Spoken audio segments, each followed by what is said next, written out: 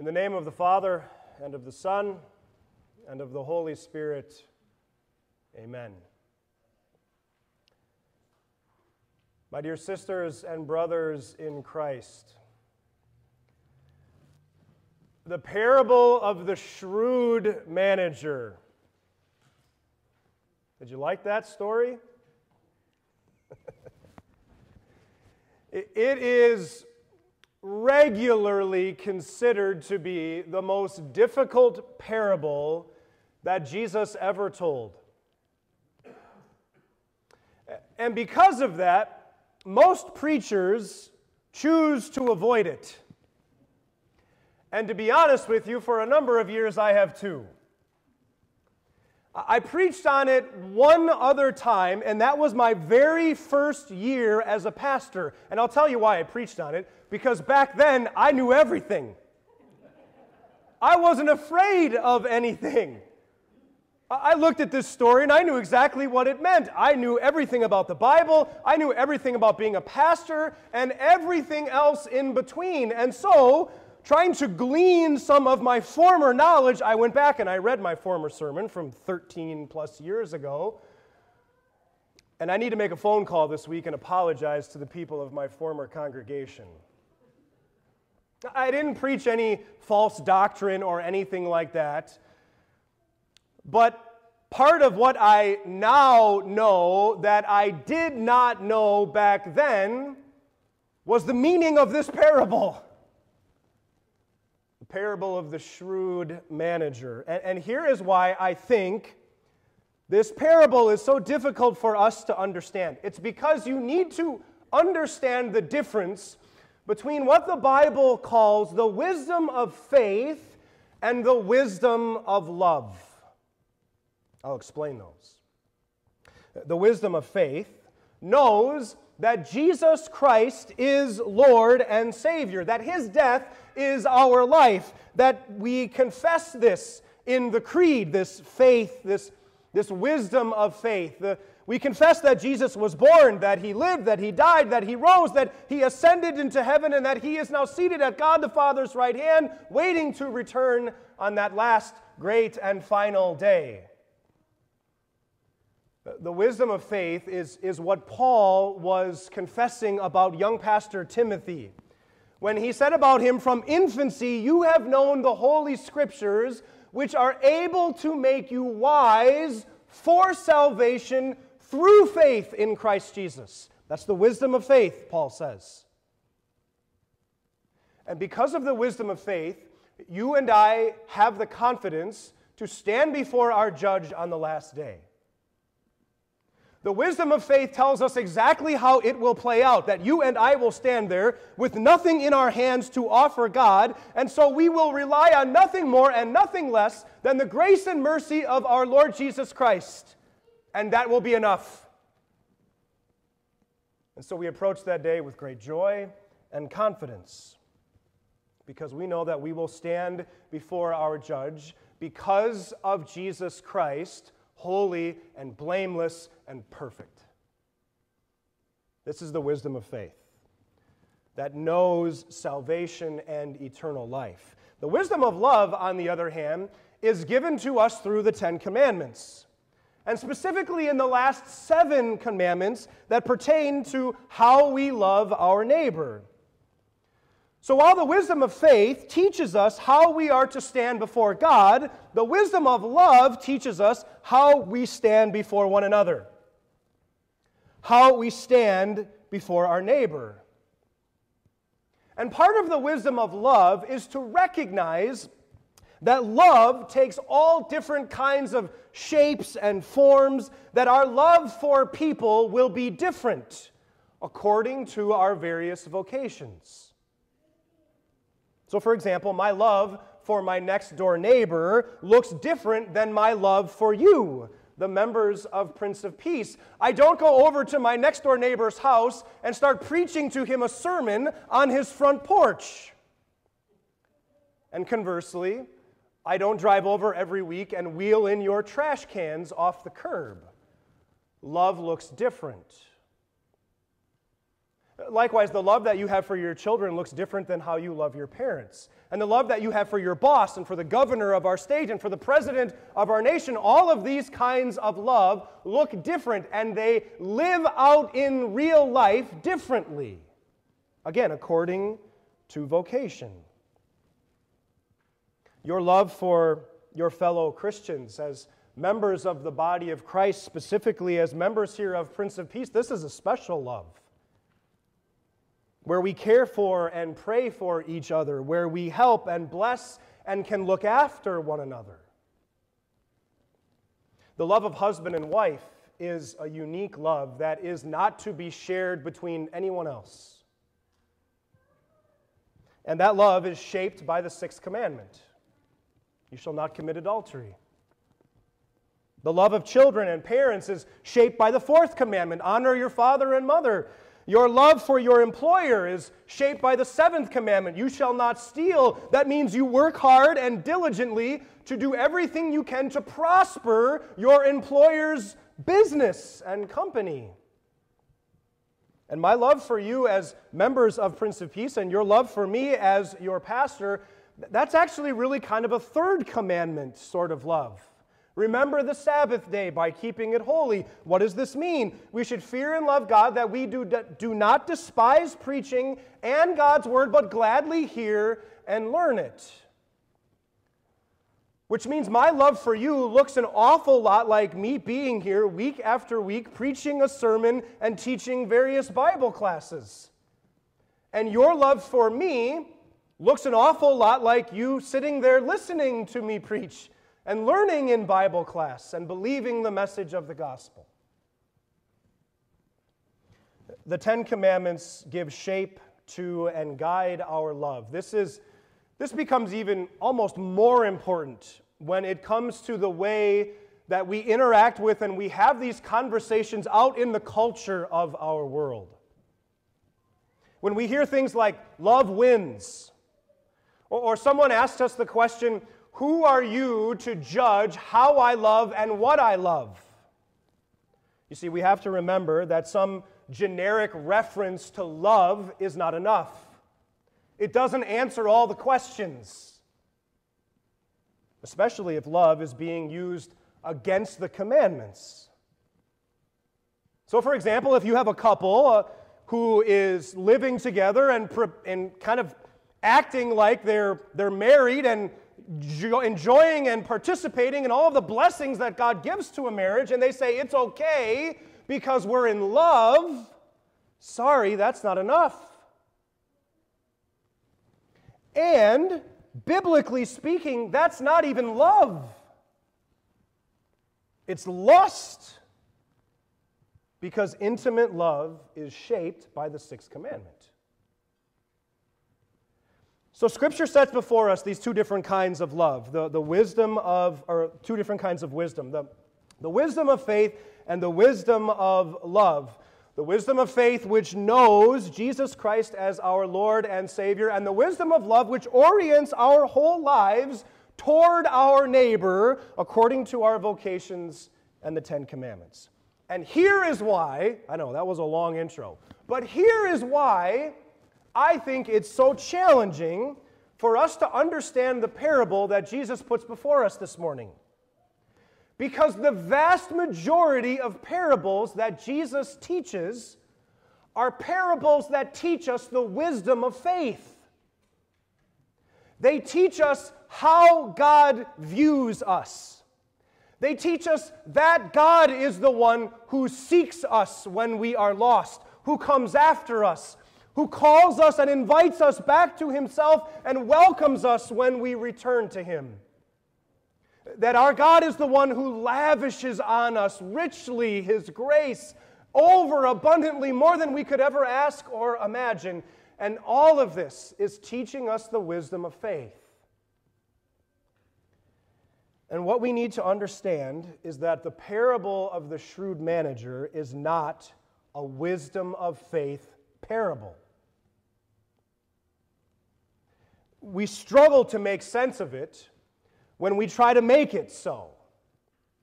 when we try to ask ourselves, and I know some of you, maybe even many of you this morning as I was reading through that parable, were thinking to yourself, which one of these guys is supposed to be God?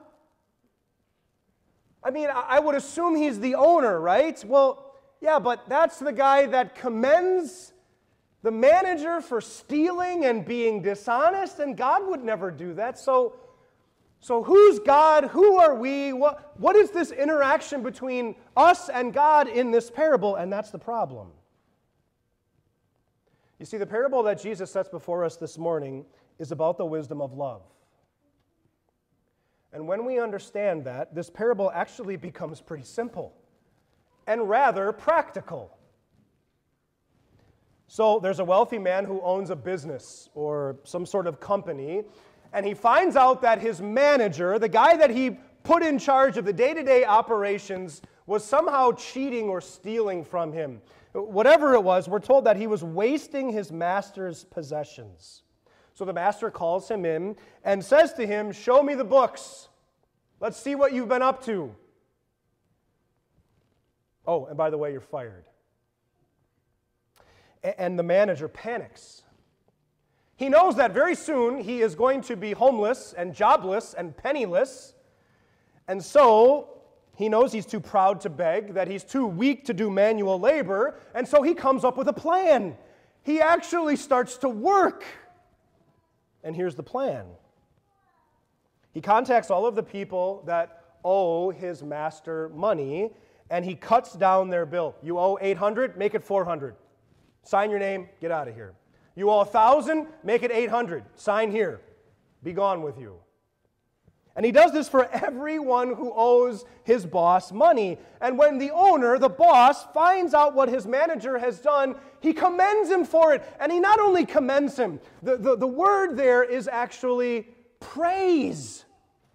He praises his manager, the guy he just fired. It's actually the same word the Bible uses to describe what the angels do for God in heaven. They praise him, and so this owner praised his manager. Why? We're told it's because of his shrewdness for exercising such wisdom. Now, the manager broke the seventh commandment. There's no denying that. He stole from the owner. And Jesus is not teaching us here to emulate this man by coming up with clever ways of scheming people out of their money and possessions. No, that's not it.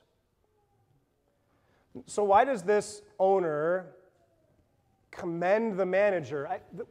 The closest example I think I could come up with is, it's sort of like, have you ever watched a movie or a TV show where somebody is doing something you know is wrong, like there's a group of people and they're in on this bank heist. And you don't know why, but by the end of the movie, you're actually rooting for them to succeed because they had such a good plan, because it was so clever and so amazing to watch it all unfold. This is why the manager commends, or the owner commends his manager. And the way that Jesus makes the application here is he says that he's interested in why the manager was motivated to do what he did. He used his wisdom, his shrewdness, to get what he wanted. That was his motivation. The manager said, "I know what I'll do, so that when I lose my job here, people will welcome me into their houses." And Jesus comes back to this later when he explains the point of the parable. For the people of this world are more shrewd in dealing with their own kind than are the people of the light. I tell you, use worldly wealth to gain friends for yourselves, so that when it is gone, you will be welcomed into eternal dwellings. Are you ready for a dose of humble pie? Here's what Jesus is saying. The people of this world, unbelievers, are better at being people of this world, are better at being unbelievers than Christians are at being Christians, than we are at being people of the light, Jesus says. Just look out at the world. The people of this world, they scratch and claw and do whatever it takes to acquire for themselves more money, more stuff, more power. They have an undivided attention at acquiring more wealth and accomplishing more success.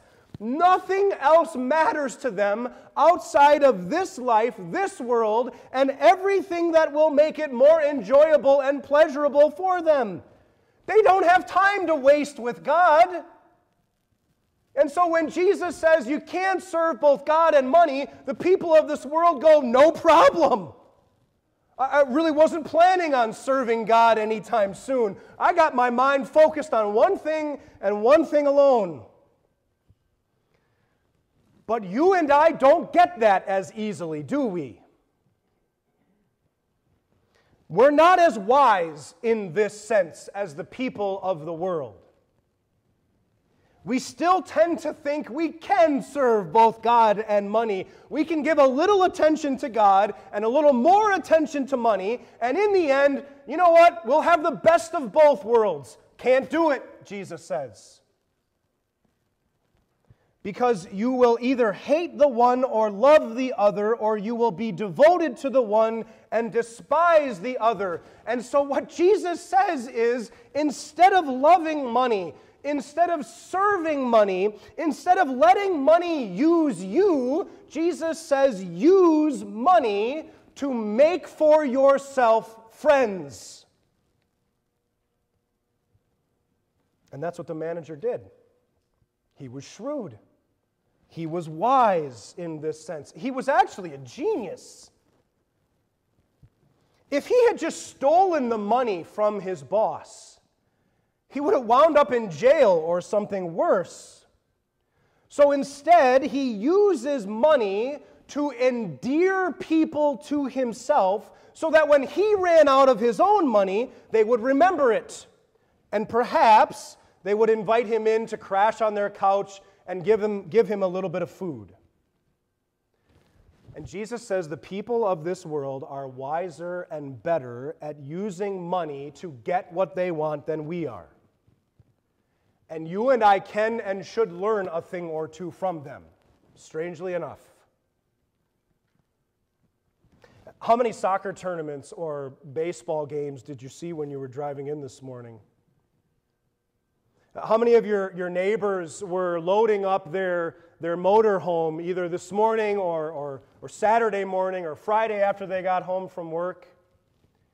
People are serious about their recreation.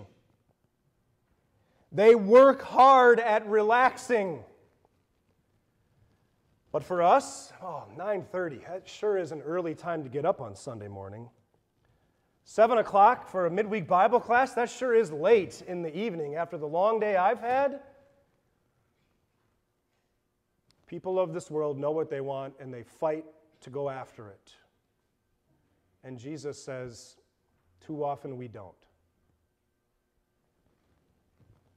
This is the contrast that Jesus is after in this parable, that the people of this world pour their mind and body into making their future just a little better, while we as Christians, who in fact have the most glorious future waiting for us, the promise of eternal life with Christ, the hope of the resurrection of the body and life everlasting, we hardly think of the future, and if we do, it's in fear and trembling because of how uncertain it is. And so Jesus rebukes us with this parable. He says, think of the future that I have promised you and use the resources I have given you for these purposes. Jesus wants us to use or to view money not as a master to be served, but as a tool to be used to make friends, and not just friends who might hopefully one day allow us to sleep on their couch or have access to their refrigerator, but friends, Jesus says, that are eternal. Jesus says, use worldly wealth to gain friends for yourselves so that when it is gone, that is when you die, you will be welcomed into eternal dwellings. Jesus says, use your worldly wealth. That's more than money. Use your stuff, your possessions, your education, your expertise, your talents, your time, your connections. Use everything that you have to make eternal Christian friends. To build a crowd of people who will be waiting for you one day to welcome you home to eternal life. As I said, this parable is practical advice from Jesus. Jesus is saying here, you've got a mind, use it. Meditate on good things, ways to love and serve your neighbor. You've got a body, use it to serve and bless your neighbor. You've got various resources, use them to care for the people around you, to be friendly, to support the gospel ministry, and in doing so, you will make for yourself friends who will be your forever friends in the life that is to come. In other words, we use everything that we have and everything that we are to build up the kingdom of God here on earth. And this is a chief part of the wisdom of love. And you, the members here of Prince of Peace, you are already doing this in part. You support the preaching of the gospel here in the Conejo Valley. You support the preaching of the gospel throughout the world, and you do this through your offerings. Offerings which are not given in service to God. God doesn't need your money. You give these offerings in love and service to your neighbor, to support your pastor and the proclamation of the gospel, to have a place that you can invite your friends to come and hear the gospel at. And God be praised for all of it. Friends, the Holy Spirit put this text in front of us this morning, and He invites us to assess whether or not we are being wise, whether or not we are being shrewd. Are we loving our neighbors with our money? Are we using our money to make eternal friends? Are we using the resources God has given us for His kingdom and in support of the gospel? And what more can we do so that our friends and neighbors are our eternal friends and our eternal neighbors? And as we reflect on this, as we measure ourselves by God's standard, we see our failures, and so we repent. And we ask the Holy Spirit to open our eyes so that we can see the opportunities that God has put in front of us to bless and serve one another as our neighbors. And that He would give us this wisdom, not just the wisdom of faith, but also the wisdom of love. That we would grow in this kind of shrewdness and wisdom our Lord commends in this parable. That we would know how best to make eternal friends. That we would know how best to fill God's church. That we would know how best to support the gospel, to put the loving kindness of Jesus on display for the whole world to see. That's the point of this parable. And if your ears are tuned into this kind of thing, maybe you're saying to yourself now, well, the wisdom of love, that's just the law, right? It is.